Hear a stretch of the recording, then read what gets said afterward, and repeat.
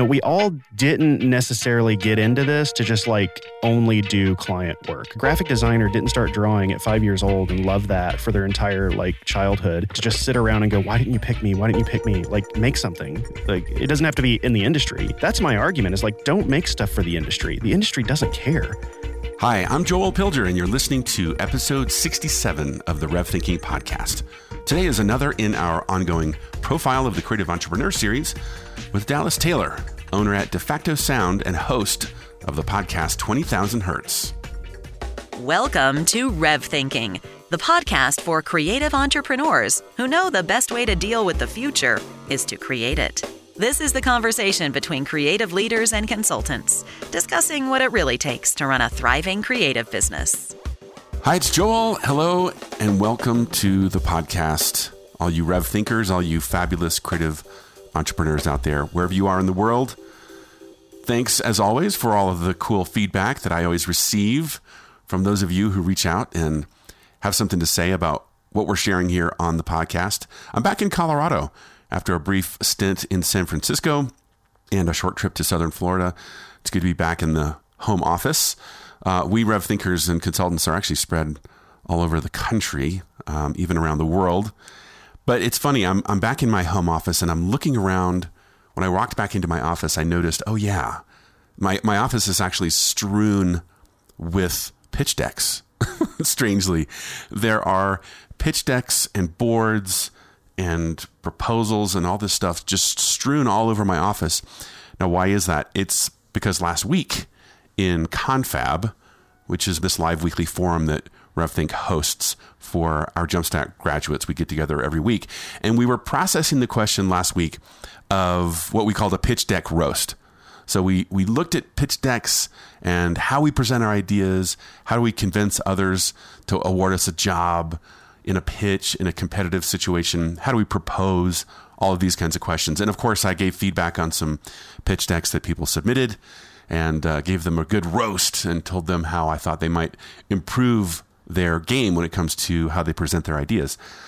But these pitch decks remind me of a chapter in my career when I was running my studio that has, let's face it, a rather dark side to it. And it's what I call the pick me phase of your career, where there was so much energy spent in bringing together ideas and concepts, often for little or no money. And we present these ideas and pitch these ideas to people in hopes that they will pick me, that they will award us the job. And often they don't. And this can be, of course, very demoralizing and very difficult. And everyone struggles with this, but very few people talk about it. Well, today on the podcast, we are going to talk about this. So we're going to sit down with Dallas Taylor, who's the owner and founder at DeFacto Sound. He's also the host of 20,000 Hertz. Now, I met Dallas a few years ago in New York at one of our Creative Entrepreneurs events that Tim Thompson and I were leading. And that event was all about how do you market your firm? How do you position your firm? And Dallas got some really big ideas from us on how to narrow his positioning. He talks about that in the podcast.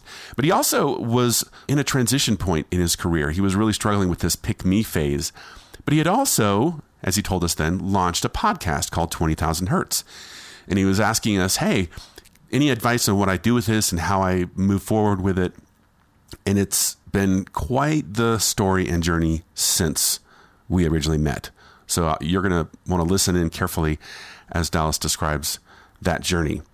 But with that said, I just want to also offer you a reminder. If you want to keep up with what RevThink is up to, where we're going, what events we're doing in the world, just go to revthink.com and check out what is happening there, because there definitely are some events coming up. But we're trying to put all of our time here on the podcast into the show itself. So I'm not going to put any time and energy into sharing announcements.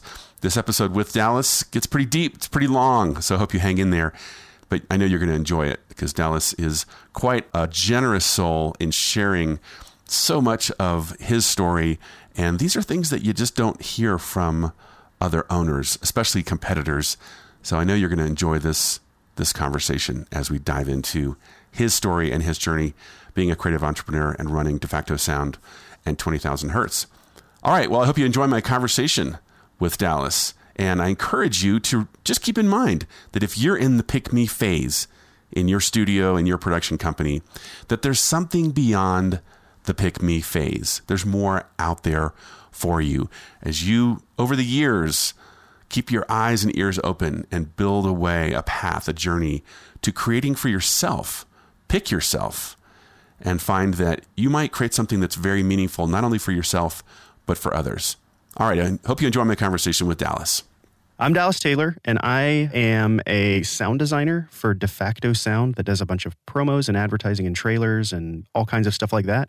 And I also host a podcast called 20,000 Hertz. That's all spelled out without any numbers that you should totally go subscribe to right now. You can pause it. You can go subscribe to it. You can come right back to this.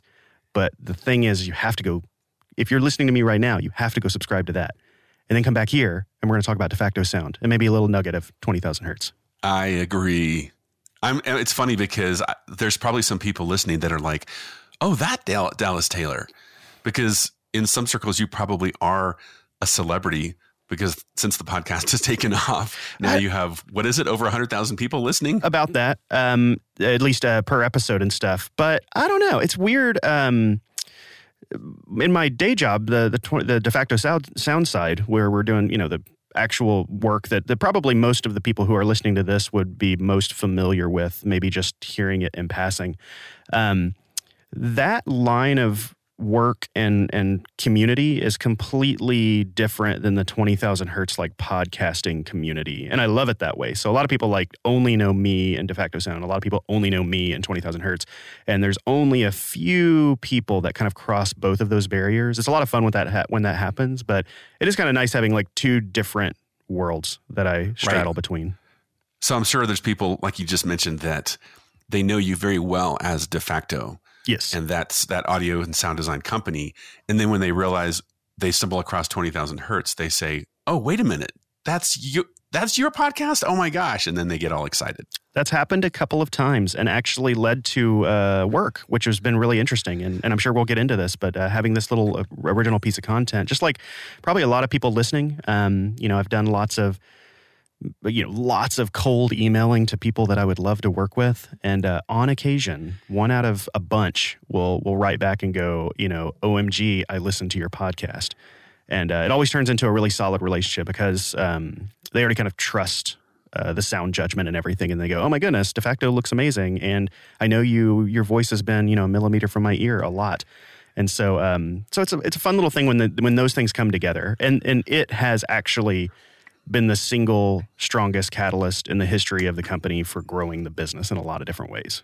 Well, we're definitely going to get into that because that's a good preview, I think, of probably the meat of what we'll get into later. But let's start by giving some context and background because you run De Facto, and I always like to start by asking this question. What was the dream? What was the big idea when you, back whenever, said, I'm going to launch my own creative business?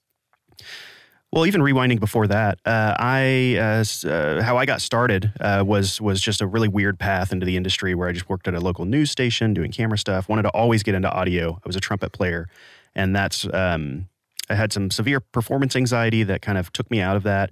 Eventually, made my way to LA, and as a lot of people do, and worked for NBC, Fox, G4.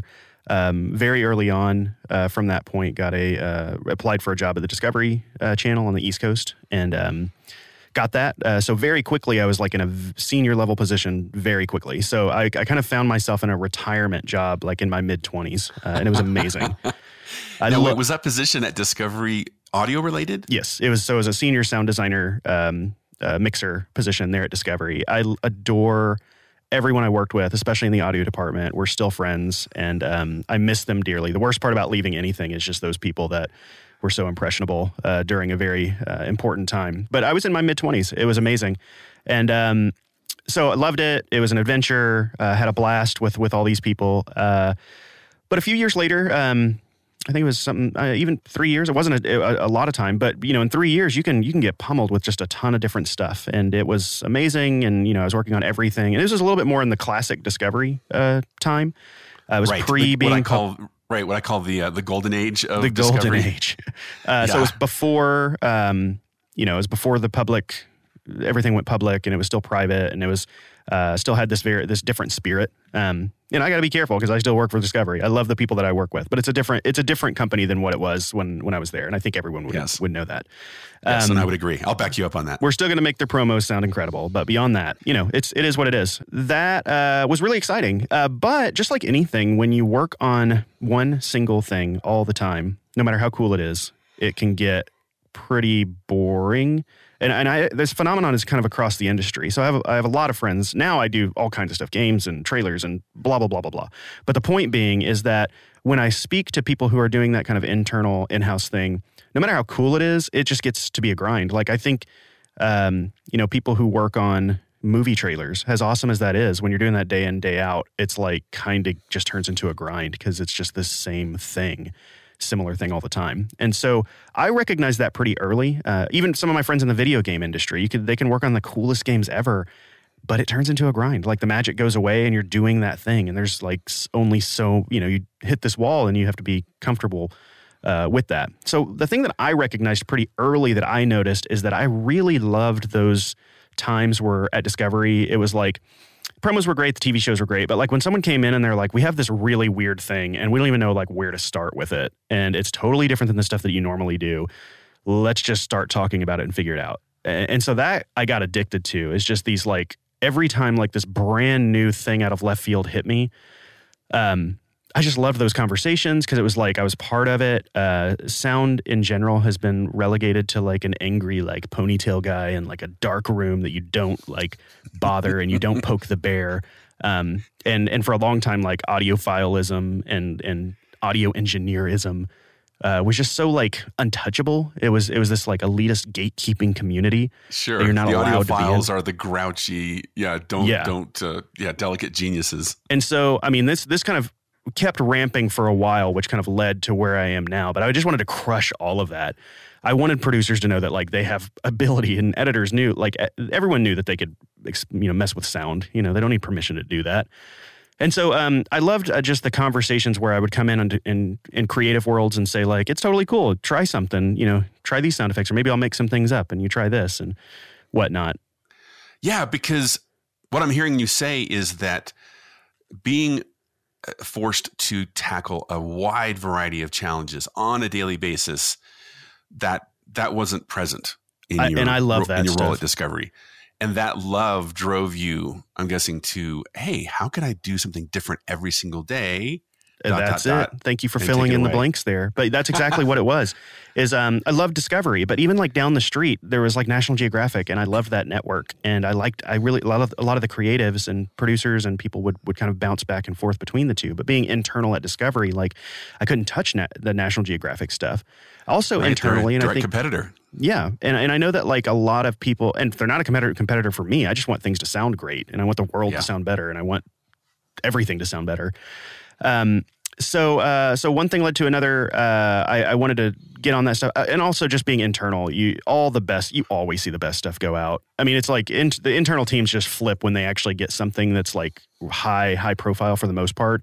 Not saying that they don't have the talent, because they are some of the most talented people in the industry. It's just the machine that keeps them on these just like bread and butter things that just have to get done type of thing. Oh, sure. And so there's a lot of people smiling right now because they run a studio or an agency, and they're smiling saying, yeah, we're the out of house guys. When they need something really cool, they call us. Yeah. And you just get this like experience, and you're working with new people, and you're excited and stuff. And, I was always kind of bummed that like a lot of that stuff didn't happen internally, especially with just knowing the talent that we had internally.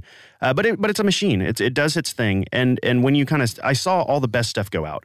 And so eventually one thing led to another. I was just like most people, I was kind of double dutying and doing, mixing some shows at home. And while in the daytime, I was doing my Discovery job. Actually, it was flipped. I was doing my nighttime Discovery job, daytime doing all the other stuff.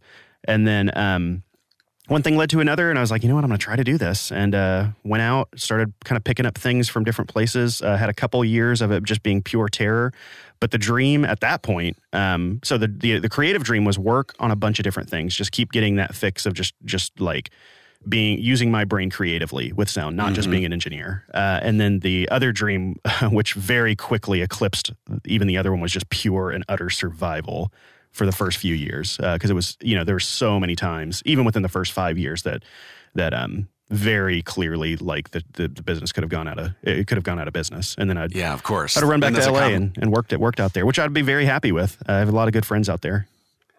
Well, I mean, that's a common story. So how many years has it been now? 10. We're 10 just hitting years. 10. All right. Yep. Well, happy anniversary. Thank you. Nowadays, when people ask you, okay, what's de facto? What are you all about? Is there a sweet spot? Is there what's the wheelhouse? What's the specialization? Yeah. And I actually say that I'll give you a plug here, because I think that when I went to your creative entrepreneur thing, maybe 4 years ago or something, it was right. Think about the timing there. It was after 5 years, 6 years, 7 years, there's this magic moment where I'm like, why am I not clicking on some stuff? And there's a moment where I'm just like, I'll take anything to survive. And then I think something that you had said was just like focus, and like you have a way of saying this that I'm sure is way better, but like there's like reducing your focus actually positions you in as an expert in a thing. Like, what's your way of saying that? And then I'll continue. Here's my fun little spicy way of saying it: that to grow your business, shrink your positioning. Yes, and that is so scary to actually do. Like, because I'm not necessarily creative, but like somebody running a creative business, like you just want to take anything. But when I really started focusing on that, and right around that time, to give you some practical information, that was exactly the time that I came back from that, and I talked to the team. What are we happy doing? What are we unhappy doing? And, most of the things that we found is a lot of times like the stuff that didn't pay too well was also the stuff we weren't happy on. And so we cut all that stuff. The other thing is we still do like filmmaker favors, especially if I see like some like 22-year-old that like came out of college and like he or she had like just put some crazy thing together and they just need a little help to get on kind of a next level. And I see it and I go, oh my goodness, sound design would make a difference. Like I will like foster that relationship to like get someone to the next level. But we had to be really more like a lot more selective with like the favor projects too. And so that really, we had to start saying no to a lot more things. We stopped doing television reality shows entirely. Up until that point, there's a lot of like, 30-minute hour-long reality shows. We just realized we just don't watch them. We don't consume them. It was something that just like emotionally, and the emotional investment wasn't there. Now, on the promo side, we still love doing that because we just love the craft of creating something really short, very sonic and all that stuff. But like on the actual TV side, it was just a drag. And if you think about the economics of TV, you get your content basically needs to be as cheap as possible and your advertising needs to command the highest rate. And so I just wanted to position the business where we were on the side that commanded the highest rate. That's the marketing department in the networks, and that's advertising agencies and things of that sort. I've just never had money problems on that side for the most part. But on the actual making content side, it's always like, can you do it cheaper? Can you do it cheaper? Can you work overnight? Right. Can you work weekends? And it was like, no, I can't do that anymore. So yeah, that trend has been going in a really unfortunate direction for the better part of a decade.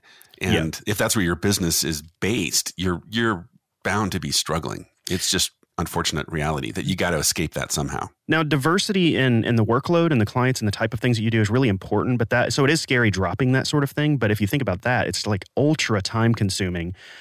And it's always panic mode. And it was just kind of a poison in the company. Like it wasn't something that just came at 9:00 and we did it and we were done by the end of the day or the next day. It was something that was like, every single show was panic. Every single show was like, we'll have it to you by this point. And it would come 6 hours later. Can you work overnight with no type of, with nothing, like no heads up or whatnot. And also at the same time, no rush fees and no extra compensation of course either. Not. Yeah, of course not. But at the same time, we started doing YouTube videos for collaborators, and we were doing 6 to 8 minute long YouTube videos for all these different places, and we were making more money than the network 22-minute show. And it was like, why would I kill myself over here when I really love this YouTube content and from a really reputable business, and it's less, it's a third the length, and we make more money for it and we enjoy it. And so it's just like, it was a no-brainer. So the company has really positioned itself as being short content. So sub 10 minutes. We do a lot of like sub 10-minute documentary stuff, style stuff, and then a lot of like trailers, promos, advertising, that sort of thing. And then the other positioning aspect was in our creative. I don't think personally that sound mixing or post-production audio is something that is marketable in any sense to a creative. Like, hey, I do post-production audio. Like, how excited do you get for that? Not excited at all. It's kind of boring. It's like, oh, I'll level your stuff. I'll make the dialogue cleaner. It's like, that's like base level sound stuff. Like, yes, I could mix a thing in my sleep and make it sound good. We do tons of bread and butter, and we love doing it. Like tons of bread and butter of just straight up mixing things. Tons of our clients do that. That's how we survive. But the positioning, everything external was highly focused on sound design, like brain power, creative energy, having big creative conversations, crafting things. And so if you see anything on our website or anything that's put publicly, it has been toiled over to make sure that like it has a creative sound, a high creative sound element. Because that's the thing that like producers get excited about and writers get excited about and editors get excited about. So like the positioning really got down to is like we're a very intimate sonic design company, to sound pretentious about it.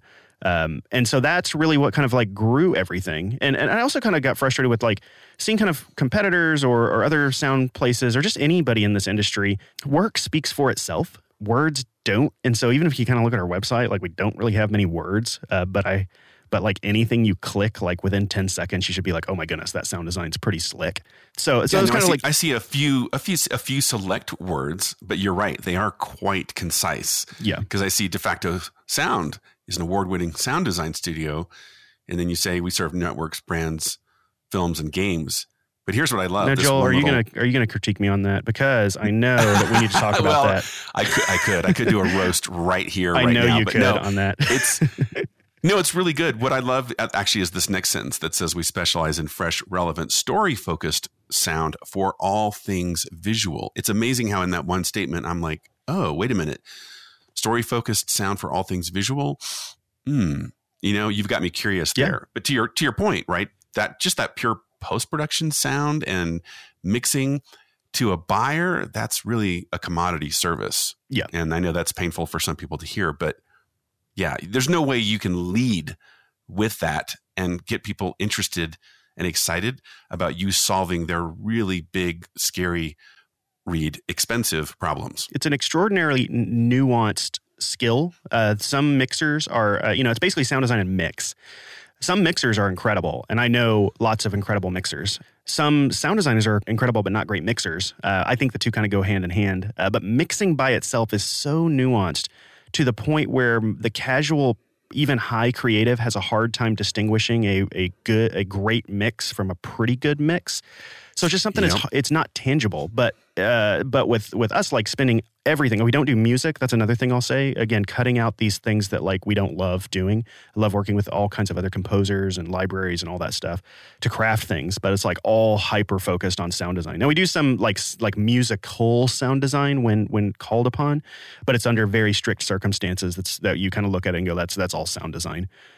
So yeah, really positioning like creative stuff, because anyone can look at it like a sound design thing and go, oh, I get that. Like the sound effects are awesome. Like my 6-year-old daughter can listen to something and go, oh, those booms are cool. Like, so it's just very like tangible to like hear something and go, oh, the sound is having an impact here. And so we focused everything. Like I wanted everything to be focused on that positioning. And so, I've also spent, I've been really careful about the branding. Even though we're a sound company, it's very important that the visual aspect of how I brand the company is important. If you notice, like so I'll give you kind of a look into that. The colors are pink and purple very intentionally to fight against that angry ponytailed audio guy in a dark room mentality. So I remember when we went through branding, I was like, I want feminine colors. I want the complete opposite of what everything else is. I don't want a black, website with, whatever.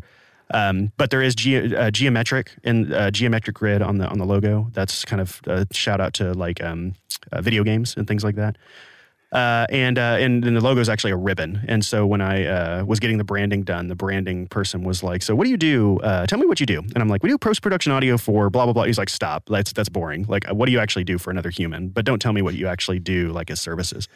And I was like, okay. So we basically like, there's this world that's presented to someone on a screen. And what we do is we kind of like wrap around them and draw them in. And he was like, got it. And so almost no one knows this, but our logo is a ribbon that's supposed to be pulling you in. It's flat, but like it's an actual ribbon that's like drawing you into a source. And, Dude, I love that story. Yeah. So you just subtle. you just encapsulated this sort of positioning exercise in a totally different way where, if you can't tell your positioning to somebody in a way that is actually relevant on a human being level, then what are we doing? Because you're right. Just listing off these services, we do this for those kinds of people. And you said this was a designer, I think, or a branding person? I'll give a shout out. It's Mast, MAST.co. Just fantastic. Travis was, I think, the lead designer on that. And they just do beautiful work. And the thing is when we were talking about it, they were just like, in everything you do, you just have to have a story, and nothing is more important than even your visual brand. And so when it comes up, like you want to have a story behind it. It's not just a cool icon. And there's also, it's kind of corny, but right in the middle, there's a play button. It's something that I don't see when I look at it, but if you look at it, you go, oh, there's a play button. And so it's it's kind of bouncing between a bunch of different things, none of which are enough to grasp onto like what it is, but like everything about that logo, the colors on our site, the font on our site, like everything is mission driven. And like between that, 20,000 Hertz, the podcast, and like what I try to like talk publicly about, like it is this like trifecta of just this singular focus of mission of making the world sound better and getting people in tune with their hearing. Well, you're giving me some killer ammo for probably my most favorite, which really means most hated myth in our industry for owners that run studios and production companies. And the myth is it's all about the work. And of course, yes, the work has to be great. It has to be fantastic. It has to be exceptional. But if that's what it's all about, then you don't even need a logo. You don't even need a name. You don't need positioning language. You don't need font and typography. But you see my point? I'll admit this. Clearly. This might be fun. This will be fun because I have not heard your rant on this. I've heard you rant. I've heard your rants. Rant is the wrong word to say it, but it's kind of fun. We're doing a podcast. I know. So I'm going to say rant. Yeah. I've heard your rants on a lot of things, but I have not heard this particular rant. So this is very fresh rant from me. So we'll see where we're aligned, and then you can reprimand me if I'm going off the rails here. No, go. Yes, it's all about the work. Yeah, sort of. You have to have the work. You have to put in all the work. When the opportunity comes, the work has to be there and it has to be great. Like you can't just go like wait for the time where the thing comes and goes, oh, I'll put my reel together. Oh, you want to see this? Oh, wait a second. I'll put that stuff. So yes, like the work has to be present and ready. You got to put in all the work. You got to be incredible. You got to put, curate everything. You got to do everything. But like when the times come and go so quickly that there's so much more that I have to do. Like I travel a good bit to meet people that fascinate me. I do the face-to-face with those people because I wanted to establish relationships. I make a piece of content for a million reasons, but it's just so multidimensional. Like it's a really like flat plane of thinking. But really that's step one. We should be able to do incredible work as step one, but there's another 500 steps beyond that. And interdimensional human connection that is very difficult. It's also very difficult as a creator to get unchained from your workstation, but you have to because it's just really hard to get work if you're not making relationships. Because a lot of getting work is so much more based off of trust than simple work. Oh man, yeah. Well, there's like a whole nother set of myths that we could dive into there, but just to briefly dignify what you're saying, yeah, there's a whole set of practices and habits and so forth. Like you said, travel, building trust, sharing your expertise, having a passion and a why that you communicate with people. And you even said something a second ago, and that is, you said you enjoy really fascinating people. And I thought, God, that reminds me of that famous quote, if you want to be interesting, be interested. Yeah. That idea of if you want to be an interesting person, you've got to be interested in other people. And that's what I'm hearing you say. And again, this all goes together, but clearly if it was just about the work, you would be able to throw up a bunch of audio files on something that's not even really a website and people would hear it and just, wow, that's so amazing. Let's call these people and let's hand them millions of dollars and do. But how do they get there? That's the problem. There's so much noise that you have. There's this fight and it's daunting. And the fact is like Facebook and Twitter and Instagram, it's a minor point. I mean, it's fun to post stuff there, but I don't think I ever remember a time. We have a rate request form. We have a lot of data now over the years of where people come from to where I know like where to focus efforts. And I'll tell you, I mean, occasionally there's like, I saw your reel on Instagram. That's pretty cool. But I'm telling you, all the like high-end production company ad agencies, all those people, that none of them are coming through Instagram, Facebook, or Twitter. They don't care to follow. They don't want to hear all that noise on when they're out of their job. And so all the highest end projects come from different places. Not to say that like a lot of people on those three platforms are up and comers that have found out about us and then kind of turned into another level of creator and then take us along for that journey. But it's good to kind of post that stuff out, but like that's not your marketing campaign at all. Right. Let me push you further. Why do you think that is? If you're a big buyer, say you're a creative director at a big time ad agency, why aren't you going to essentially buy or make your buying decision through a post you see on Facebook or Instagram? Now, don't get me wrong. A lot of people do actually follow Vimeo, and Vimeo credits do get us a lot of work. I just think there's this, and I'm sure that other people have said this much more eloquently, but there's this just unhealthy, nasty thing about social that is just this like envy constantly. Like just being on it just makes me feel kind of sick. I still regularly post to it. All of our important things get posted there, but I'm hyper aware of just the thing that it like hurts people too. Like I just know a lot of people that are just like, oh, I'm just not as good as them because I don't have this reel, and I just feel like crap, but I'll keep consuming it. And I just know in my personal life, like social has just been a very negative force in my life. I use it. I have my team really kind of like post and kind of curate the thing. So I don't like try to get too detailed on it. It's just a place that if someone does, for me, it's more like, if so-and-so from some mega agency is like, De Facto Sound, I've never heard of them. That looks cool. I'll Google them. So I Google them. Oh, their website looks really cool. Oh, the next thing is like, Instagram. Let me check what they do on Instagram. Boom. Oh, they have like 5,000 followers. They must be popular as a sound design company. Oh, let me check the first thing. Oh, that sounds really cool. Oh, okay. They must be like legit and I trust them. That's the line of thought. It's really just like a reinforcement of trust if someone Googles the company. I love that. And let's highlight that for a second because you just said it, reinforcement of trust. So it's a necessary thing. It's a little bit like you have to have a business card. Like when you meet somebody, okay, I met them. I made an introduction. And then when they say, oh, can I get your card?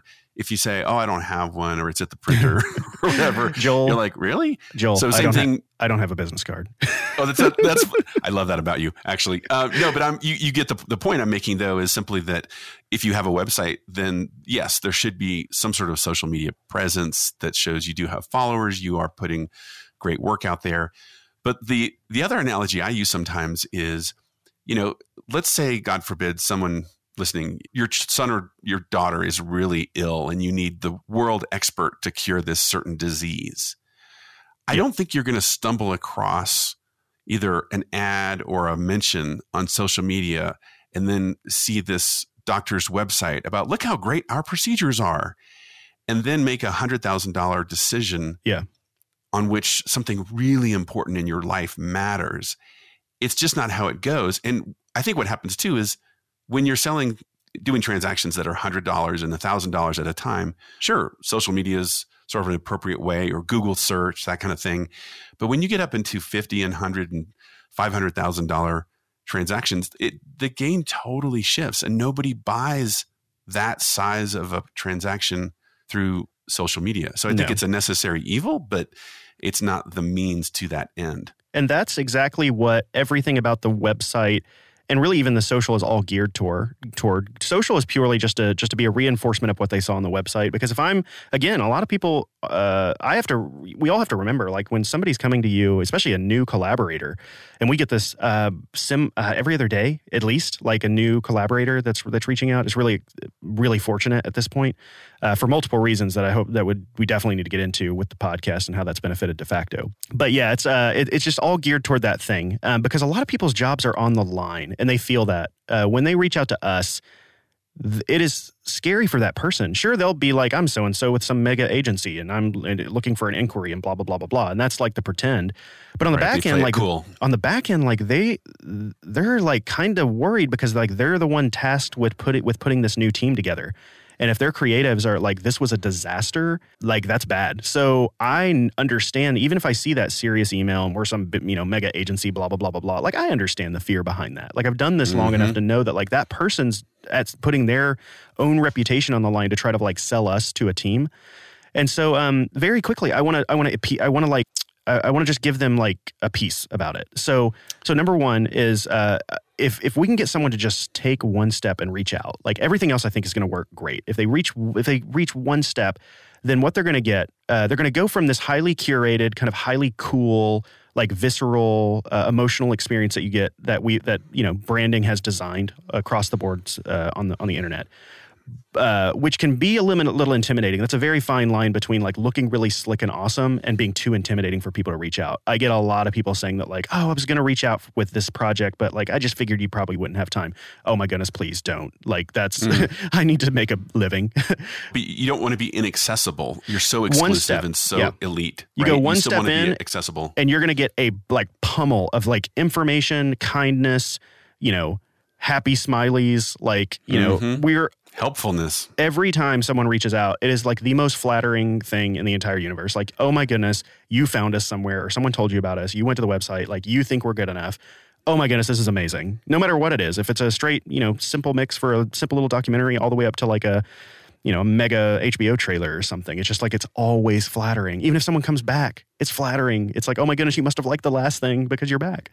And so the kindest thing you can do to someone who you like, whose work you like, is reach out to them, even if it doesn't work out. But it's just such a kind thing to do, and we love it. So, yeah. Well, I love hearing that gratitude in your voice, because that's really refreshing, right? That you're not really taking it for granted, and there's not an entitlement attitude there. But that actually, I think, is you said something a second ago that I thought would be a really great transition so that we can start talking about this crazy podcast that you have. Which I'll say, don't go away. All you people who are super interested in the De Facto Sound side or like just the promo world, which I know this audience is very promo-y. Why am I going to listen to the podcast thing? Well, I'll give you a teaser right now. And if Joel had mid-rolls, this would be the perfect place to put the mid-roll right after it. Exactly. So this piece of original content changed everything for De Facto Sound. Now, you should go to stamps.com/20K to do it. Right. Well, here's my segue. I'm remembering a conversation that you and I had a few weeks ago, and you said something that really sort of riveted me, and I actually jotted it down. You said, Joel, I spent half of my life waiting on others to pick me so I could go create what they want. And I could so relate. And it almost, I think, belies some of the frustrations of, as amazing as De Facto is and as great as it is and all as successful as it has been, it's also not easy. And this, I think, is maybe the entree into what are the frustrations in running a studio like De Facto that sometimes get the better of you. And I think that maybe you can talk about how that started to be the genesis of this podcast. Yeah. Even hearing you say that hits me in a very emotional place. Like I feel like emotions welling up of like, pick me, because so many people go through that. And it makes me just, it's the worst part of the entire thing. Like you're sitting back and you're just like, why am I not good enough? Like you're trying to analyze these things. You never get any answers. Like no one's going to tell you why you didn't get picked or why you lost this bid or whatever. It's just terrible. Like it's terrible for your soul. It's terrible for your brain. And I have so many friends and colleagues and collaborators that, are in dark places because of this. And I'm certain 100% a lot of people who are hearing this right now are in dark places, even though you may not say that. Doing this sort of thing is very, very difficult emotionally. And what you have to do as an artist and a creator is pretend like it's not. And it is. And it sucks. Mm-hmm. Especially as a business owner. Yeah. You have, I often say, as a creative entrepreneur, you don't really have the luxury of being a pessimist. But you know what? Sometimes you want to be a pessimist because you don't get picked. Yeah. You lose the pitch, whatever. The job goes away, the deal dies, and you're like, oh, it's soul crushing. So, yeah. Over time, I mean, again, it's a multi-pronged reason why the kind of podcast came to be. It's a medium that I enjoy. I always wanted to talk about sound more. I was curious, like you mentioned before, like I'm just curious about all these different aspects. When you're in your own zone, you really kind of like surround yourself into this creative like echo chamber. I see this a lot on Instagram. It's like this very like insular echo chamber where everyone thinks like, oh, this is the real world, and it's not at all. So even with sound, I've kind of broken out of like the sound audio post-production. Like I would never say that we like do audio post-production. I just think it's a lame term. But you kind of pull out of that and zoom out. Even sound design, which is so interesting. Video games, like some of the most groundbreaking work is happening in video games. So I got really interested in that. And then eventually it's like I pulled further back and I was like, all the, sound supersedes like the things you can do creatively in sound. Even the media, the video industry is just such a small slither of that. So over time, I just wanted to kind of like explore that and tell stories, and then hopefully gaining a bigger perspective that would zoom back into the actual what we do really well. So like the more I know, the more focused it becomes. But also with that, I wanted, the dream was with 20,000 Hertz was I want to tell really high quality stories that if someone actually heard it in the industry, they would go, whoa, that's like really good content. It's not geared toward the industry at all. Like I don't care at all about like what the industry thinks about it one way or the other, because I'm not talking to the industry. Like I want to tell these stories to the rest of the world. I want to tell these stories to like my grandmother and like my daughters, and like everyone has to explain what they do all the time. And I wanted to tell like a giant body of stories that just kind of encapsulates the like mystery, the wonder, the excitement of like the sense of hearing. Which let me interject there real quick, because to anyone listening who's going, wait, what are you talking about? So the podcast, which is called 20,000 Hertz, the little log line description is the stories behind the world's most recognizable and interesting sounds. So the point that you're making is it's not a podcast about running an audio post-production facility or anything like that. It's completely different. Okay, sorry. And that relates to Pick Me. That relates to Pick Me, because I think that in a lot of cases, when we're in the industry, you have to, if you're going to make a piece of original content, like the reason that I did it is I wanted to have control over something in my life, like some sort of creative thing that I could just craft and be the end of, and I didn't have like another layer kind of telling me what to do. I don't mind the other layer of people telling us, giving us. I love collaboration with people. I love like bouncing things back and forth. But if there's something about, we all didn't necessarily get into this to just like only do client work. You didn't start, a graphic designer didn't start drawing at 5 years old and love that for their entire like childhood to turn into, to do that, to just sit around and go, why didn't you pick me? Why didn't you pick me? Like make something. Like it doesn't have to be in the industry. And honestly, that's my argument is like, don't make stuff for the industry. The industry doesn't care. The industry doesn't care about you. You're not really going to like get, maybe doing a graphic design podcast or something. Like it's just going to like preach to a bunch of other people that like just want to kind of compete with you. But there's this wide world of billions of people out there that could be blown away by a piece of content. So you can talk to, a small group of people in this very insular bubble, or make something for the rest of the world and basically compete with the people, well, not compete, but like compete on a general level. And I'll say that like making something for a general public, all of the collaborators that I work with and some of the new ones that come in recognize that as another X factor, is like, you're not just doing our sound design, but like you're making things for normal people just like we are. So I can communicate on that level. So, I mean, again, there's like a million different angles from this, and these are only a few so far. Well, it's funny. You were stirring up some emotion in me just then, because this past week I was at SCAD in Savannah and speaking to students, and everyone there, of course, when I say, who wants to start a business someday? Most of the hands go up, right? This is like the path or the doom of creatives that we want to do our own thing. And what I told them was, that's great, because the world needs you, right? The world needs you. And here's the thing, the creative entrepreneur has an enormous advantage over just a creative, AKA someone who has a job, an employee, because we have this incredible power to run a business and leverage it to create something that is awesome, something that's amazing. And I'm thinking now, when you and I talked just a few weeks ago, the second half of the quote that I jotted down that you said was, you said, and Joel, then one day I woke up and decided to create for myself. So it was like you picked you. Yeah. Was that the moment when you said, yeah, I'm just going to go do this? And like, it's not going to be for clients. It's not for the industry. It's just something that it's meaningful to me, and maybe it'll be meaningful to a bunch of other people.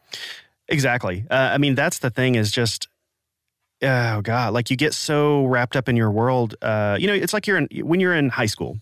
It's like, sure, you might have like a couple high school friends, but then you make a lot of friends in college because you all come to and have a singular focus, like a singular umbrella that you're all interested in from all over the place, and you have similar backgrounds. You make these really dear friends in college. You move further past that.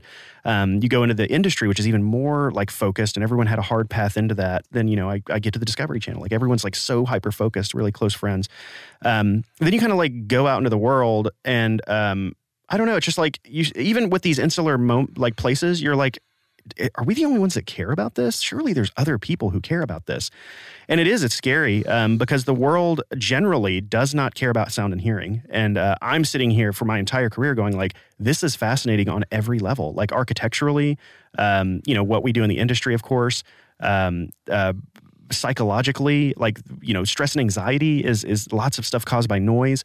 There's so many angles of sound that like for all intents and purposes, like no one's talking about. And I don't see the information anywhere. Or if it is, it's just a spattering of like research papers from like, audiologists and doctors and stuff. But these things are not things that like are only for audiophiles or doctors or whatever. It's like it can when I wanted to make things that like people could see the world in a new way by listening to it, or like you could recognize things in your own environment that could be stressors or things that make you happy just by hearing them, but you're unconscious to it. So I wanted to kind of like take the veil off of this thing. But then I also, from a business standpoint, I wanted to make something that like generated its own revenue to where it would become our biggest client. And over time that happened. And so it's not a big money generator. We spend a ton of time into it. So don't get me wrong. If we're looking hour by hour, it's like, oh, okay, that's a hefty thing. But with that, it is the biggest revenue generator. It is something that we have control over. It is something I personally sell ads over. We're not on a network or anything. There's no bosses in this. And I've strategically done that. Like almost every major podcasting network has offered to bring this podcast onto their network. Very respectable ones. But it's like, I don't want a boss. Like if it was like the perfect one, I would consider it. But like, I just don't want another boss. The whole point of this is to be our thing, like the sound designer's thing. Like we have a voice to the world. And then so with the business, we wanted to be that. I wanted it to be kind of our own thing. Again, when you have a bunch of creatives in a place, you have ups and downs. Times where you're super slammed, and you're having to work nights and weekends. Times where you're dead, and you're just trying to get people busy. Now that dead time, the last thing I want to do when we're like totally dead, like I'm panicking because I'm trying to get work, and I know you know this. I don't have time to like give busy work and pointless work. Like I want a thing that's self-generated. The second some big client thing gets off, like everyone knows the next 2 podcasts they're going to work on. So I can go hustle, I can go do my thing, I can go chat with people. But we have this thing that's going out to 100,000 people every 2 weeks that is massive. And then not even getting into when you talk to that large of even talking to 10,000 people, like when you start to talk to that scale of people, opportunities from everywhere start to fall from the sky that you could like never guess. Yes, this is the moment when you realize, I call them strategic byproducts, because it wasn't really your goal from the outset of I'm going to create this thing so all of these random connections and random people reach out to us to start random conversations. Like that's not really a business goal of why you started the podcast, but it is a byproduct. It's something that's happened as the audience has grown.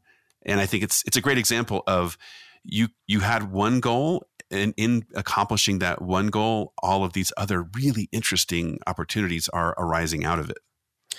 Yeah, I mean, it's mind-blowing. And even to rewind a bit and kind of at least encourage other people to make original stuff. A lot of people in the industry have a really hard time going, well, what do I make? Like, I'm an editor, or like I'm a graphic designer. Like, what do I do? Like, I've been doing, network work forever. Like, what do I do with that?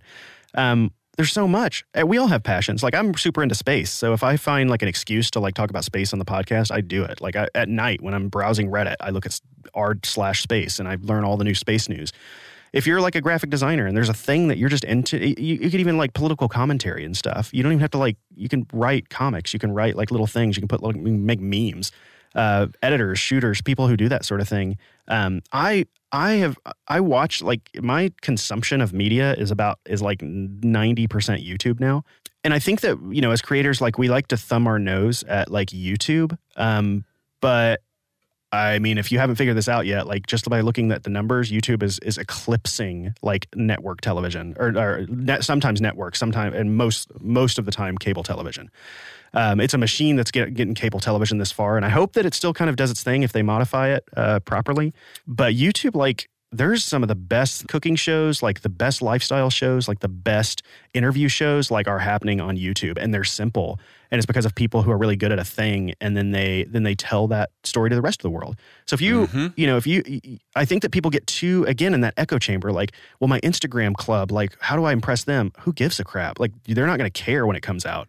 Don't make something for them. Like, make something for like the rest of the world. If there's a thing that you love and you're like, oh, I'm really into this, the wonderment of space. Like, for example, like Melody Sheep is this composer person who made a YouTube channel called Melody Sheep, and it's like the most wondrous space stuff I've ever seen. But it's very sonic heavy, very music heavy, and it's like this person had a love for their craft, but then they also had a love for something that was completely in pop culture, and then they put the two together. And that's what I did. What? Even mine's like even more self-serving because it's about sound. I heard this beautiful quote from Philippe Carvalho. He's a art director, filmmaker, title designer. He was speaking at Geneva at this conference I was at. And he said, do work that's meaningful to you, because chances are it will be meaningful to someone else. And I think when I look at the first 5 episodes of 20,000 Hertz, I see the voice of Siri, the NBC chimes, 8-bit sounds, Mystery Hum, the sound of extinction. And I think this is all just stuff that is so cool that I'm guessing it was just meaningful to you. And you said, I want to talk about this stuff. I want to have a conversation with, myself and others in the world about these really cool things. And guess what? It just so happened it was really meaningful to a lot of other people. But, now here's the difference. And I think this is where I really want to celebrate you and the success of this, is imagine if someone out there who just random person who has a job and says, I want to do something different with my life. They say, I'm going to go start a podcast. Think about how difficult, nearly impossible it would be for them, even if they had this great idea, which they wouldn't, to be honest. But what I love about this was you took something that you already have. It's a business. Now, granted, it's mostly work for hire. It's hand to mouth. I mean, this is part of what it means to have a creative business doing project-based work and selling services.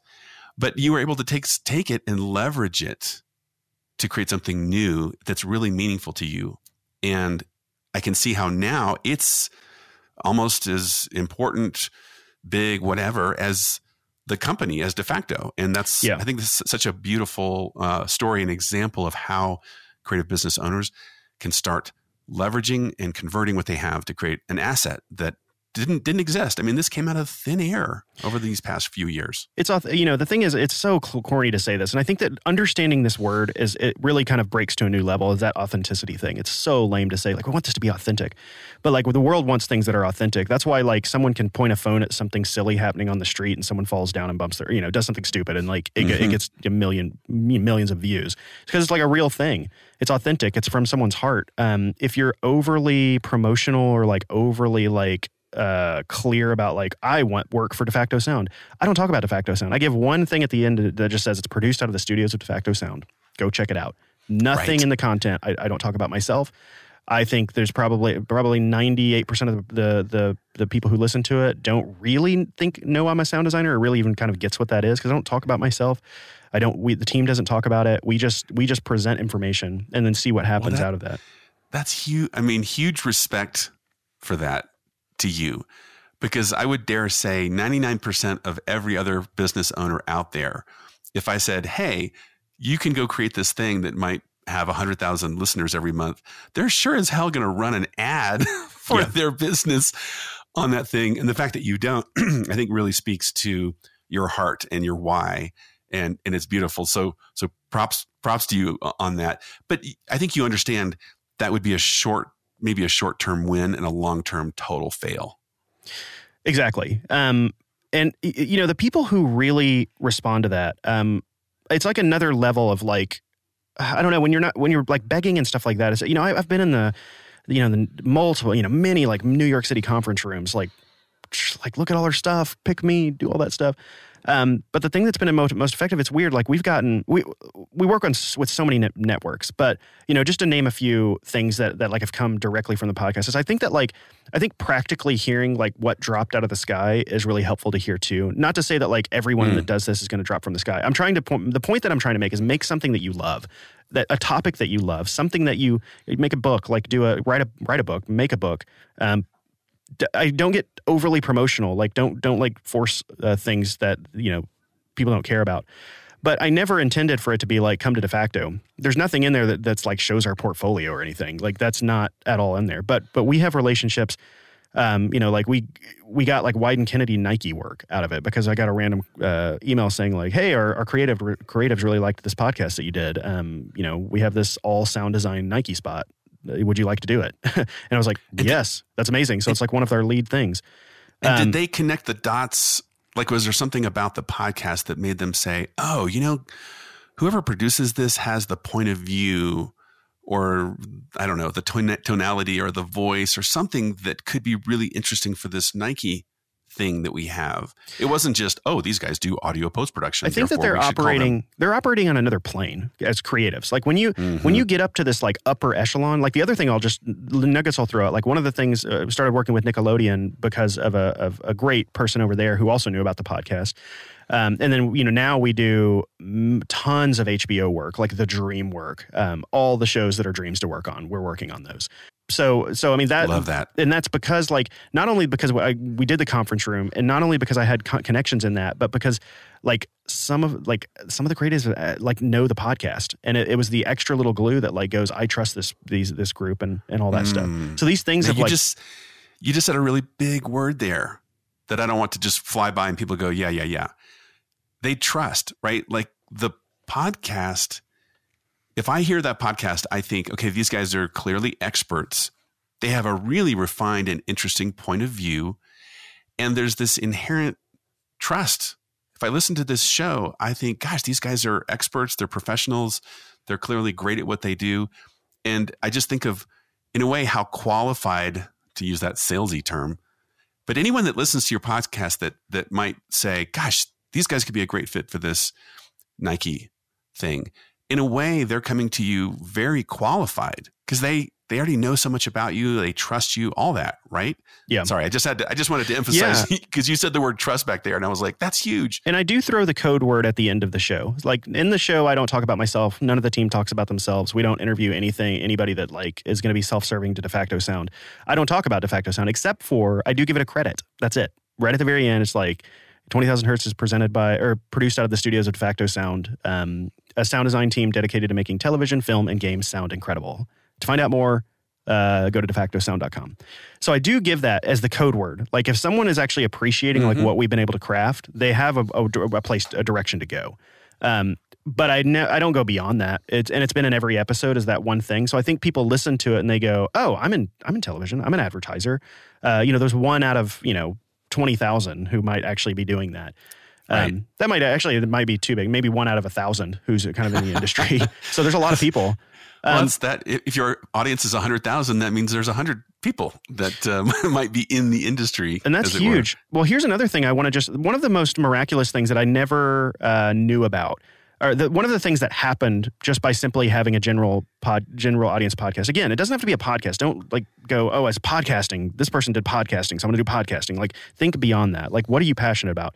If it's animation or 2-minute, that's the other thing. Like don't do feature films. Like do short little things and put it on the internet where everyone is. I feel terrible about ranting about this, but I'm going to rant about this. Like, don't spend like 3 years working on one project that goes through the traditional like film festival circuit and no one's going to see it ever, other than like a bunch of select gatekeepers to the industry. Like, we have the power to put things out to the world, and that's what's important. I'd rather have 100,000 YouTube clicks on a thing that I made that was 3 minutes than to get into Sundance, and that's being perfectly honest. But man. That's huge. I mean, you gave me goosebumps right there because when you talked about don't create for the gatekeepers. Yeah. I thought, wow, that's a really strong way of putting it. Right. Because again, in a way, you're signing up for the pick me world. Exactly. And the gatekeepers want to keep their power and all that stuff. They want to make sure that they're the curators of what comes out. But like that grip is loosening. And we got to stop being snobs about YouTube. Like you can't be snobby about YouTube. Some of the best stuff that's happening is there. Sure, there's a bunch of terrible stuff, but like, go make a 3-minute thing about something you find interesting, whether it's a documentary or make a 3-minute, like, who knows, if you're into politics or something, which I'm not into politics, but, if you think you wanted to say something culturally that you want to say in your unique way, make a 2-minute thing that the world can see that gives your political commentary in a creative way. With the amount of work that we give for paid work, there's a lot of work where we're sitting around twiddling our thumbs, just wanting to pick me. Like, don't waste your time with that. Start making stuff, because we were, you didn't start drawing at 5 and loving it and going into all this stuff just to go pick me. Like, make your stuff that don't look at the world and go, oh, they don't have that. That means that the world doesn't want it. No, everyone who like breaks through is because the world didn't have that, and you got to make the stuff. Yeah, so like it's just exciting to like put something out there and then a response comes back. Because one thing I do want to connect the dots with, just to where everyone kind of can see a full circle of like how 20,000 Hertz has kind of how it has like affected De Facto itself as a piece of content that wasn't self-serving. So one of the most profound way, and this is just very almost a little technical, but what happened was this trickle-down effect. Most people who find us, Google, front page of Google is the best thing you could ever be on. Because if some agency executive's like, hey, find me a great graphic designer that's done stuff like this, or find me a great sound design company or whatever, like the last place you're not just going to go to Facebook and start searching sound design companies. You're going to go to Google like everyone does, and you're going to put in sound design companies.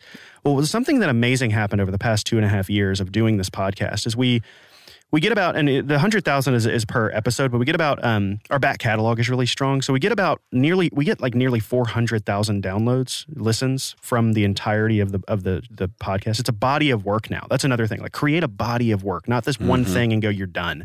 Like, you want to have a legacy of work. So, it's not like I'm going to make that one thing and then I peace out. It's like, keep making things. So we're at 60-something episodes right now. So that now has this body of work where we get roughly 300 to 400,000 listens just throughout the body of that work on a monthly basis.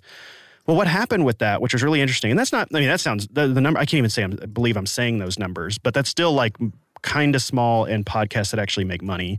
It's still kind of a small thing, and as a little indie podcast. And it's still like kind of ekes past to actually pay for itself by not much. But those numbers trickle down to to 20k.org where the website is. So we might go from like, 300,000 or 400,000 down to 20,000 clicks on the website. Okay, that's pretty awesome. Now that people who are just naturally interested in like, who makes this stuff, will go to De Facto Sound. So that all those things might trickle down to being 1,000, 2,000, 3,000 clicks on defactosound.com. Now, what happened out of this, and this is something I could have never predicted, and so many things drop from the sky like this, is just making stuff that you love and people respond to it and the numbers respond to it, is what happened with that trickle-down effect is we went from a sound design company, that when you type in sound design company, which is going to be the most common thing that people are going to type in, buried on Google on page 100,000, because we're just every other place that gets 30 clicks a month from people in the industry. Now we have 1,000 clicks, which is not big for any website that's respectable, but it is suddenly the most clicked upon sound design company in the entire world because of that. So is it safe for me to say that your cold outreach strategy has changed as a result of the podcast? Yeah. So what happened was we have a rate request form, because I ask everybody, where'd you find us? And on the form, it's like, how did you find us? Because it's important to know that from everyone. So just before you get too excited about, oh, I got the job, amazing. Like, remember to ask, where did you find me? Because that data will really help your focus. But people started saying Google like about a year ago. And it's like, how in the world? I've never gotten a job from Google in the history. And these were not like little subtle jobs. These were like sonic rebrands for like major companies that were falling from the sky. And then come to find out, they were like Google. And then after months of this like Google stuff, I went in, I was like, what is happening? So I just searched sound design companies, and boom, there we are. Either somewhere between first place organically to like 5th, but always on the front page. And even out of everything that you see on the front page, it's like the most highly curated experience. So like, if you're naturally and you have no idea where to look and you type in sound design companies, like Google now organically funnels you to us. And it was because of the podcast. That would have never happened without the numbers coming down from that general audience. So yet another amazing strategic byproduct, which was never your original goal. No. Your goal was not, I want to be on page 1 Google search results. Isn't that funny? Not at all. I mean, I would like that. Sure. And no one can reap the benefit of being in that place until you're there. Because for the longest time, I was just like, no one does Google. I never get anything from Google. Well, it's because of that. So like now I take it super seriously because put yourself in the position of that account person who's been tasked with finding this thing, or somebody's like, God, this has to be really good sound design, or like, we got to have a graphic designer who does this sort of thing, or a really like sharp, creative editor. Like search those in Google. And I, at this point, would pay for AdWords personally, because it's been so powerful to just be the first person there when somebody does that, because it's so daunting to then try to like learn the industry. These people who are, might be first or second year in their job and they're like, hey, go find this great thing for me. And then looking like, when you sell that to the rest of the team, everything needs to be polished. Again, all about the work. That work needs to be there because the work, it is about the work once you actually get in front of the right people, when a million other pieces have come in place to like for the stars to align for you to like orbit in front of these people. The work has to be done. There you go. That's exactly, I think that's also worth just dignifying with, yes, of course. But it's like once you have a great name, you know what your genius is, you're well positioned, you've started a conversation. Now we're starting to talk about how we're going to solve your problems. Well, of course, the work becomes incredibly important at that point. It is all about the work at that point. Yeah. I mean, I would, yeah, exactly. I would also argue one point that's just kind of a little, being well positioned and being well positioned and highly focused. I wouldn't want that to be confused with not doing the type of work that you love. If you just love drawing and making things and doing like a book or something that like, I'll give an example. It can be a plug. I'll give you exactly like who's doing this in the graphic design industry. I have dear friends over at Identity Visuals in Nashville, and they are just incredible people, and I've known them for a long time.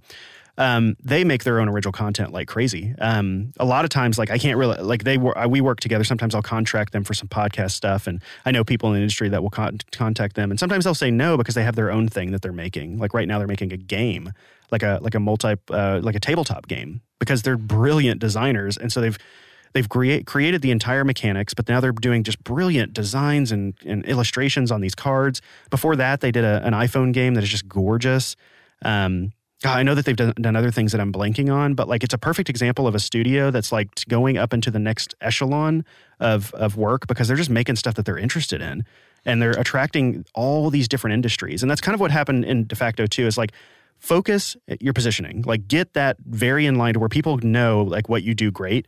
But if there's things that like you're really into, like you just love doing, and because you're just a geek about X, like do that thing too, because it's going to be really creatively fulfilling for you, and people will most likely respond to it if it's really authentic and you're not basically putting an ad for yourself through your work. Well, I'm seeing these guys being based in Nashville, but like you said, I see Netflix work, I see Sierra Club, I see Bad Robot. I'm like, what? They're huge. Yeah, they're doing J.J. Abrams like openings and stuff, and it was like because when somebody goes there, they go, "Oh, this work is gorgeous," but what they did this and it's their own thing, and they did this and it's their own thing, and I think that's what happened with DeFacto too. Is like people are going, oh, "Okay, here we go again, audio post production," kind of a world that I'm not that interested in, and you go over there and you go, "Oh, me as someone who am not into this world am interested because it's like this other thing."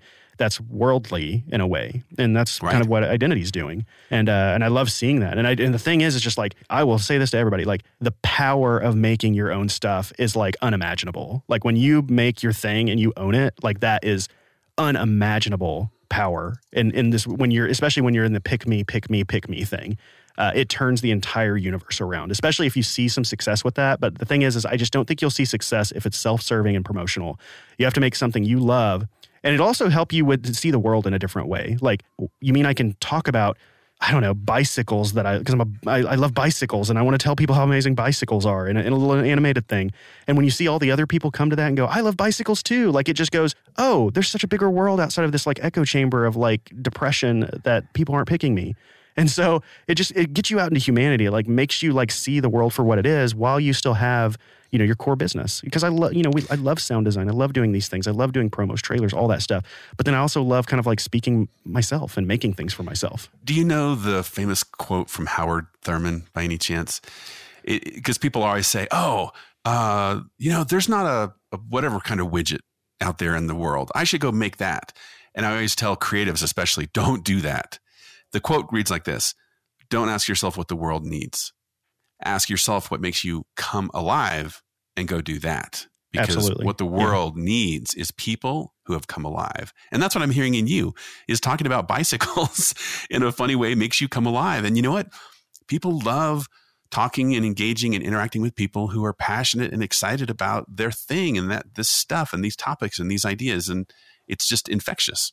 Yeah, it's like the Conan O'Brien quote when he lost like the Tonight Show. Like the last thing he talked about was just like, don't be a cynic. Like, don't let that get you. And I think this industry, when you're just being beat down and like you're not making your thing and you're not like enjoying life. I mean, even outside of making your own thing, if you're not, making yourself healthy and having healthy relationships and being a good, whatever spouse and husband or father or whatever, like there's so many things that like you need to be healthy and to see the rest of the world, but it's just really like depressing. And I've been through the worst of depression. My wife and I were talking about this yesterday. 2 years ago, I was in the worst place in like in everything. Strategically decided not to work with a specific client, amazing people, but it just wasn't quite working. So it was a massive loss in revenue. Just started the podcast, no advertisements on it, but was bleeding money right out of my personal pocket to try to make this thing work. Because everyone on 20,000 Hertz is paid except for me, because I did not want to ask anyone to do this as a favor, because like it's the story I want to tell and I want to pay everyone. So everyone who's ever touched 20,000 Hertz minus me, I've made a few bucks, but like nothing that's like I'm putting food on my table with. But like everyone else has made a respectable wage. I'm really proud of that. But I was bleeding money, lost a very strategic partner in the de facto side. Had expensive circumstances and space and all this stuff and a big staff. I was in my worst part. And now 2 years later, like all the adjustments, the podcast, the business, like the positioning, like making things that I love, having children. I love my kids, trying to be a better dad and trying to get healthy and all that stuff like that transformed me in 2 years. Like now I'm in like the best place I've ever been. Not to saying that there's going to be bumps along the way. I know that, but yeah, just being, I don't know, just like there's more to the world than the industry. Make stuff for yourself, make fun things, and then the world should respond. I mean, there's a lot of noise out there, but if you make something that you love, well, there's a good chance that other people love it too. So that's a great segue for us to maybe start wrapping up with this question. What's next? Like, what are you looking ahead towards and saying, I can't wait to this, or I'm excited about where this is going to go? What's coming? The thing that I'm really, really happy about is I feel I have found my path. It takes a long time. When you're in your 20s, especially early 20s, you're just all over the place, like trying to figure out where do I fit? What do I have to say to the world? All that stuff. Late 20s, you're doing all these jobs, a bunch of cool jobs. You might start a business that early, you might not. But you're still bouncing around finding that thing. Early 30s, all that stuff kind of, I was fortunate to start a business very young. So 10 years ago, I was 29. So I hadn't even hit 30 and I started the business. So I had a little bit of time. Not saying if I would have done this 10 years later, it wouldn't turn out the same way. But fortunately for me, and this is something that a lot of people can't say, and I can recognize this, is I feel I have found what my mission is in life. Personally is a different story. I know I want to be a great dad, great husband, great father to my girls. That's going to be first and foremost. That's what makes me happy. Like the things, one just little nugget to throw out, people may have heard this before, but it's something that's been powerful in my life, is like, do more of the things that make you forget about your phone. And when I'm out playing hide and seek with my daughters or at the park or doing some major experience around a travel or not even travel, but just running around, like I don't think about my phone, and that makes me happy. I don't think about where is this email or is this person mad, blah, blah, blah. But beyond that, I've, through these kind of things, back to the business, like I found my calling. I have the best team at a company that I have ever had. Kind people, highly curated people. Everyone on my team has beat out 1,000 other people to sit there. So even the how far I go and the lengths that I go and the distance that I go to like hopefully find the right person is in cases 1,000 times further than a lot of other companies, because someone might walk in the door and they go, "You need an intern? Oh, sure, come over here." But like, I don't do that anymore. Like, I search the world for the best because that's how you get great work, especially when you're starting to bring people on. Like, my first hire was my best friend. I think everyone can guess that is not my best friend anymore, dear person, but we don't talk. Right. It's just, that's the way that life is. But I found my calling. Like, I know what my focus is in my career now, which is amazing. I want to care for my team, and I want to provide them the best work that just makes them creatively fulfilled. I want them to be out the door at 6 o'clock, max. I want them to be like, I want them to have a life. I want them to have nights and weekends. I want them to have families and enjoyment and time and all that stuff clearly off the clock. We don't send emails after hours. We don't do any of that. Like, we schedule everything for daytime hours. Not to say that there's emergencies, but personally with the podcast and my own personal brand, which we all kind of have to have a personal brand. Joel actually is someone who's talked a lot about this, and that's something that I actually need to explore more, is really boosting my own personal name, because my personal career, not personal family, but like personal career, 20,000 Hertz, Dallas Taylor, is that I feel like I am very, called to tell people the amazing stories behind hearing. Sound is unbelievably rare, and we have it right here. Our ears connect us to the earth in a natural way. If you go up, sound goes away almost infinitely. And so we have this very special sense that people don't think about. And my calling for the rest of my career will be to tell people how amazing sound is. And in so many different ways, outside of movies, outside of the industry, all this stuff, psychologically, all these things. And that's what 20,000 Hertz has been, is this journey through all these different places that involve your ear. And that's what I'm going to do. Like, next, I mean, I think that one thing that I've said, I'd love to write a book. It is just a daunting task to do it. Believe me, I can relate. And write a book about sound sounds really weird to me too, but I think that might go into some places that the podcast can't get. I want to make better and better stories. Every story that we do is more and more intense. I mean, I cringe hearing the first stories. A lot of people love those first handful, but if you want to go check out 20,000 Hertz, start with like the last one and then move your way back, because the best stories, in my opinion, are the ones that the newest ones. Things are gelling in a lot of ways. I love the early stories, but like, just let yourself dwindle to that point. So keep telling great stories. And then my personal brand is I just want to continue to talk. I mean, I do a little bit more public speaking on hearing and sound and wonderment in that. I want to keep doing that on a grander scale. I want, when people think, we need a sound expert, who do we call? Like, I want to be the person that people go, "Oh, Dallas talks about this all the time. Like, put him on here." Yeah. So yeah, that's kind of like my mission. And again, I'm so fortunate with that. But I will say, like, if you extract anything out of this, if you're a writer, go write. Don't write write for someone else for money. Do all that stuff. Do the thing that you do great. But like, you did not start writing because you just wanted to do I love, again, promo people. I love you. Work with us. I want more De Facto sound work. I'm not a rich guy, again. But if you're a writer, go write. Write stuff that you love writing. If you want to write a sci-fi thriller short story, go do it, because that's awesome. If you're a graphic designer, go make stuff. Like, tell a commentary about something that's important to you. That's not just like, give me work, please. I see companies all the time just sending work straight. Those emails, those direct emails. I do it too. I have newsletters that are self-serving. You need to see my reel. Of course, you need to see my reel. But when you're like, everything is encompassed and just like, please send me work. I see some really creative people that are misusing that gift by pointing it all internally when they could just point it out to the world and do so much more with it. So yeah, that's my advice in that. Well, man, I so appreciate your story, right, in your journey, because I'm thinking of when you and I met years ago and just everything you've been through over these past few years, and to hear how the last 2 years have been, and that you're finding your calling, right, and turning this really interesting corner. I'm just so excited, but I mostly appreciate your generosity, right? Before you go on, I'm going to point my microphone at my desk and I'm going to knock on this wood. Here we go. Okay. Perfect. Okay. Yeah, please. Exactly. I really like where I'm at right now. Please. I hope that it's going to still go. We have the best collaborators ever. I mean, we're working on the biggest stuff, the kindest creatives. I mean, one thing, like recently working with HBO, and they're just so kind, and like, they just do great work. Like the people, and even like the Wieden Kennedy, like when you're on to like this upper echelon, it's just kind, nice people, because people don't have time for that stuff. So like, anyway, that's a different tangent. But things have really come together lately in really fun ways with really great people too. Well, thanks for sharing all of that, because I think your story and your evolution, this how you're leveraging and converting and even building a different asset from DeFacto and expanding into 20,000 hertz. It's exciting, and I think it's a lesson. It's a story that your peers, your fellow creative entrepreneurs, and even just creatives in general in the industry are going to appreciate hearing. So thank you for sharing it. You're welcome. And don't do what I do. Do your own thing. That's right. So speaking of what you do, how do people find you? So, you know what? I will plug DeFacto Sound, but in a secondary way.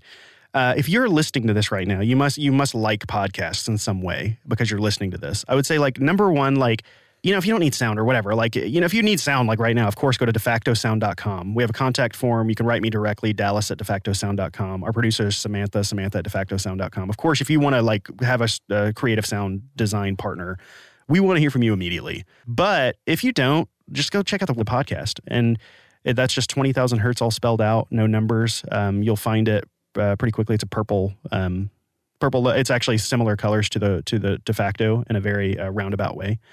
Again, that holistic look. But is there a URL? Is there a website you want to point people to as well for the podcast? Honestly, you can go to 20k.org, but really the most powerful thing in podcasting is just to go to Apple Podcasts if you have an iPhone or whatever your podcast player is and just go tick subscribe. There's nothing more powerful. When you go to a website, it's kind of like that one-off, and it's just not a proper place to listen to a podcast. Right. So the better thing is just to go to your phone, we are on your phone, and when you go out and do something and you're bored, if you're scrolling around and there's a particular story that sounds like, oh, that sounds pretty cool, I know that sound, click it and play it. Otherwise, just listen to the latest one. And the thing about it is, the other thing is I try to guarantee that even if it sounds like something you're not going to be interested in, there's been 150 to 200 plus hours put into that topic to make you interested in it. So I think the most fun shows are the ones that you're I am not going to be interested in the dial tone sounds of a phone, but then it turns into this reveal of just the wonder of the world that kind of puts you in a new place. The show is 100% clean. You can listen with your kids. You can recommend it. There's nothing off color or whatever, because that just gets in the way of sound, and I don't want that to cloud it. Well, what's nice is I can, as a fellow listener and fan of the show, I can recommend it because I listen to it and I think it's freaking awesome. It's just great content. And, thank you. Yeah. So, kudos. It's just great stuff. And I'm a fellow podcast listener. And so if you're a podcast listener, which, like you said, everyone listening should be, they need to go subscribe and check it out because it's great. And then anything else. And if you never work with DeFacto Sound, totally fine. Enjoy the podcast. Maybe go support a sponsor or something. But there you go. Beyond that, just enjoy it because again, it's not self-serving. I want you personally to love your sense of hearing more. Well, thanks again, Dallas. Really great having you on the podcast today. Thanks for sharing your story and all the good things that are going on. Well, thank you. You've been listening to the Rev Thinking Podcast. For more information on upcoming accelerators, events, or to learn how RevThink advises creative entrepreneurs like you, connect with us at revthink.com.